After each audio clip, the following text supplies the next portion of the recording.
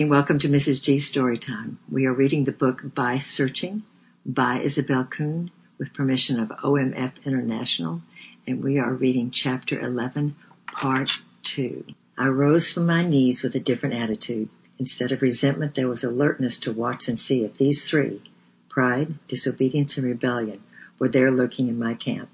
The town of Mansoul should not protect them if detected. This brought me into peace, even though I always shrank from the memory that I was to be watched for their appearance in my life. Later, I learned in a most unexpected way of my detractor's identity. Then I knew the reason for her hostility. She was a teacher in a school I had attended. She wished me to assist her in spying on my fellow pupils. I felt it was unworthy and so had incurred her displeasure by refusing. When I learned this, I was tempted to clear myself with Mr. Brownlee and the Western Council. But should I? I seemed to hear a voice say, "If that had been said of me, I'd haven't answered, 'Amen, brother.' And then you haven't told the half of it. Dear old Ray, he was right. Why try to make the mission think that I was lily white? They'd have personal experience before long as to just how earthly a person I was." "No, Lord," I whispered, "I won't bother the mission with it. But how princely of you to let me know. It's like a miracle. Only you could have done that. For the Lord is always kind. Be not blind." Kind? To let me end up at Moody, where I had striven to be so faithful under such a cloud. To let me begin with a CIM under such a stigma. Kind? Yes. You see, the Lord foreknew that there was work to be done in Vancouver before I sailed for China. If I had ended up Institute life with a great display, I would quite possibly have wrecked the work that was a very great outset. My self-confidence needed to be thoroughly jarred before he dared put this delicate affair into my hands. He jarred it all right. My master is thorough, and no one worketh like him. But he had also been meticulously kind. Just as soon as he dared, he showed me why. That after graduation ceremony experience of his enfolding love has blessed me all my life. Only by searching can we find out what he is. To jump ahead of my story again, but to complete this little matter, when the door did open for China again, Mr. Thompson wrote me a letter. I cannot quote it verbatim, but it ran like this. I have never mentioned to you that the little condition of the Toronto Council. From the first, both Professor Ellis and I felt that there was a mistake somewhere, and I want you to know that so thorough was our confidence in this that I have not felt it even necessary to call the Western Council together. I telephoned each one of them, and we all want you to know that you are accepted by the China Inland Mission unconditionally and unanimously. Every one of them said that, and our loving prayers and blessings go with you. I bowed my head over that little letter and wept tears of gratitude. Yes, my master is thorough. He wounds, but he binds up. His balm of Gilead heals without stinging. It cools and refreshes and stores in every part. He gives a garment of praise for the spirit of heaviness and brings beauty out of our ashes. Looks like this chapter ended sooner than I thought it did, so we're going to continue on with chapter 12 for a few more minutes. And that is Vancouver Girls Corner Club. Father and I traveled on the train together from Toronto to Vancouver, where my brother Murray met us at the station. It was strange to be together without Mother. It was still more strange to find myself going across the ferry to North Vancouver in order to get home. Father and Murray had rented a 4-bedroom bungalow on the 12th Avenue. Dad had one bedroom, I was given the other, and Murray put up a cot in the sitting room at night and slept there. The 4th room was a kitchen. A bathroom separated the 2 small bedrooms, and a big basement took my trunk and suitcases. The little place was scarcely big enough for the 3 of us. There were familiar things in the house. Mother's piano, the well-known parlor chairs, friendly bookcases, and a big fireplace, just like the one in the old home. It was good to be back, and I came to love that little old house on the hill. From the front porch I could see the harbor and the water's broad inlet, beyond which lay China. There now faced me the need for employment. I must earn my living until the door to China reopened. Was I to go back to school teaching? I would have to sign a contract, and they would not be free to leave if the way opened before the contract expired.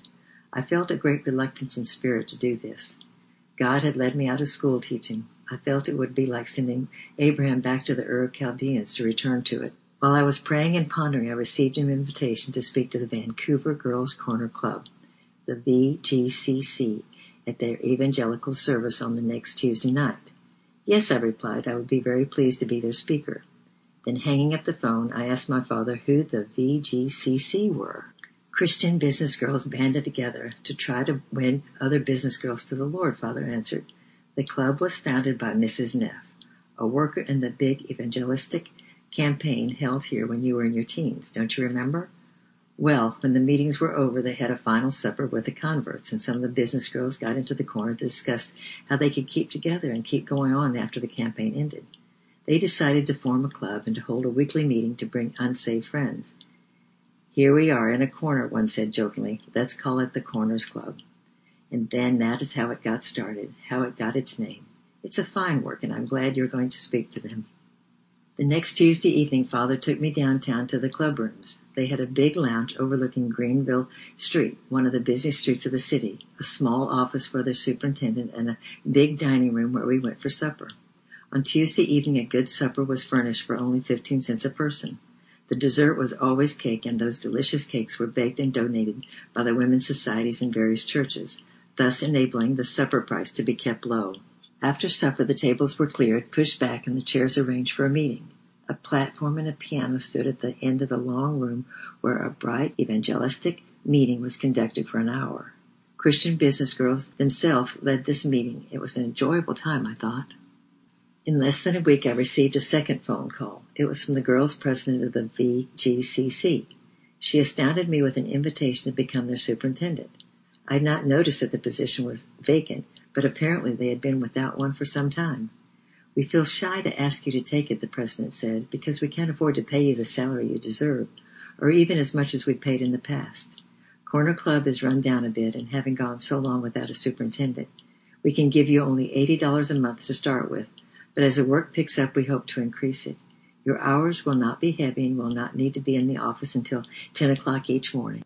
When I asked what the duties of the superintendent was, she replied, well, to lead and direct the work. Every day at noon, tea, coffee, and milk are sold in the dining room. Business girls bring their bag lunches there and enjoy getting hot drinks to go with them. You'll circulate among these girls, get to know them, and try to lead them to the Lord. Every Tuesday evening, you'll be in charge of the evangelistic service and will speak. The Corner Club has had to draw speakers from various churches in the city during this period without a superintendent, and we would like to pay back our debt to them, so to speak, by having you speak at any of their young people's societies who invite you. This would also advertise the club. And maybe you yourself will create some new activities. Remember, our motto is the other girl. I asked for time to pray about it, and a date was set for my answer. Nothing else was offered to me, and as I waited in prayer, I felt the Lord wanted me to accept this invitation. So it came about that I became the superintendent of the Vancouver Girls Corner Club for 1927 and part of 1928. I had stipulated that the moment the door to China opened, I would be free to resign, and they agreed to that. I now entered upon a fascinating period of my life. Corner Club was run by Girls Board, a women's board, representatives from different churches and denominations in the city, the superintendent, and a business manager. The business manager was a godly middle-aged woman whom everyone called Mother Finch. Mrs. Finch was one of those energetic saints who was described as being full of good works, and she had not enjoyed a higher education but had been taught of the Spirit. She lived for the glory of God and for the winning of souls. There was no big evangelistic effort in Vancouver without Mother Finch having a hand in it somewhere. The city missions were enriched by her prayers and practical services. Realizing that God had not trained her for platform work, she humbly accepted any mundane service, cooking, serving, or even scrubbing, and prayed it into ministry for a blessing. Every Sunday she went to the jails to preach. During the week she ran the kitchen department of the Corner Club. Needless to say, I found her a kindred spirit, although she must have been more than twice my age. We were a funny-looking team, but always a united one. The girls' board were elected by members of the club. I was only 25 years old by now, and most of the girls' board, I think, would have been a bit older than that. But our times together are among my happiest memories. I've always felt that my Corner Club girls were among the loveliest young women that God ever made. They were ready for any venture that would win souls, but they were also a very merry group. The club rooms resounded with laughter and fun in between the earnest prayer meetings and discussions. I did not meet the women's board immediately, and Mother Finch laid hold of me early in that first week with a warning. Isabel, she said, I'd like to suggest to you that you do away with the women's board. They are not spiritually minded like the girls' board, and I think they may be a drag on you. I believe God has sent you here for a red-hot soul-winning campaign, and I'm behind you 100%. You preach and I will cook. I know my place. The women's board won't allow you to give a call to decision on Tuesday nights. I'm afraid you will meet with other restrictions. The club does get support from their churches, and they would cut it off if the women's board was dissolved. But I am willing to live by faith like Hudson Taylor, and I'm sure you are too. I think you could talk the girls into agreeing. They are anxious to give you a free hand to direct things as God leads you. This was a delicate situation into which I had come. I was young, inexperienced, and the words red-hot, soul-winning campaign thrilled my soul. To give up a salary and live like Hudson Taylor would be heroic, the strongest kind of appeal to me at that time. It was many years before a quiet article in the CIM's private news bulletin alerted me to the danger of missionary heroics. The article pointed out that just because a line of action is difficult, painful, or dangerous does not necessarily prove that it is the will of God. A simple illustration was cited. A call for medicine comes in the middle of the missionary's meal. She jumps up, leaves her food half-eaten, and rushes off to answer. That may seem noble and sacrificial on the surface, but in reality it would be foolish and harmful. Of course, I'm not referring to life and death emergencies when promptness is a duty. I mean an ordinary medical call. The messenger has probably dilly-dallied several times already, and an extra 10 minutes wait until the nurse's needed nourishment is properly eaten will hurt no one. As I read the article, I recognized my own behavior pattern with a deep chagrin. I was not given to breaking out my meal times, but I had been guilty of other extremes of conduct. Some natures are so open to this temptation than others, and mine is one. So at this time of my youth, Mother Finch's suggestion appealed to me as quite possibly the highest line of conduct. I was cautious, however, and told her we must pray much before doing anything so radical. I believe it was that very evening when I met the president of the Women's Board. She was a warm-hearted Scottish woman who shook hands with me, giving me a hearty welcome to the Corner Club. And then she added, "You're a candidate of CIM, aren't you? I'm good friends with Mr. and Mrs. Charles Thompson, and he told me to keep an eye on you and let him know how you get along here." She beamed at me cordially, perfectly unconscious that she had just brought a whiplash down over my shoulders with a sting. I never for a moment thought that Mr. Thompson had betrayed our secret to her.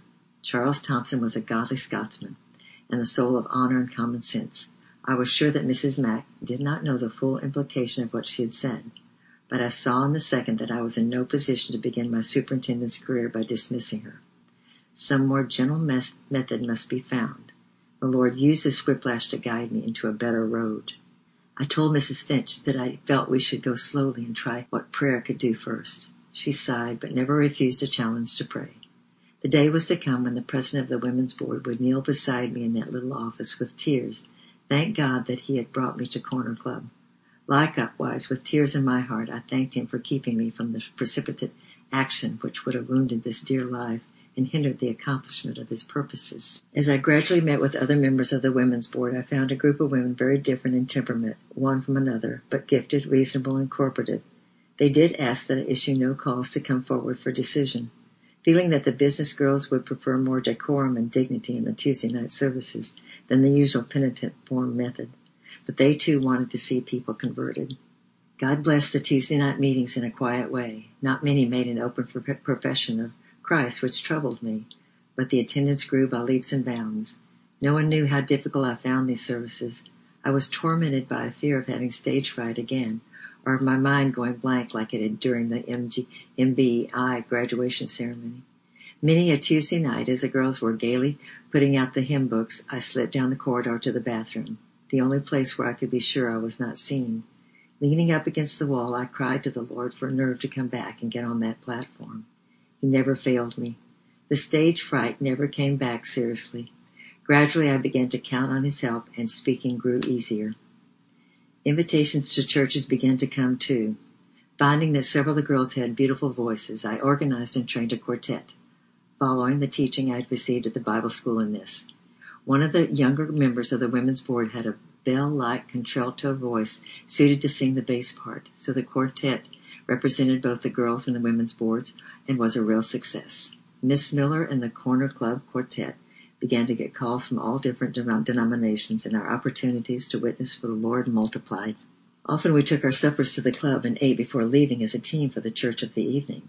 Then the dining room rang with laughter. All four had a keen sense of humor, and the relaxation from their office work prompted a bubbly of youthful spirits. But always the evening's work was brought before the Lord in earnest petition before we left. I began to see what a power a Christian Business Girls Club could be. Through its interdenominational character, it was quietly reaching out and challenging young people's societies in many denominations throughout the city. Well, right now we're going to stop there, and we're going to finish the chapter next time. And I love you. I'm praying for you, and bye-bye for now.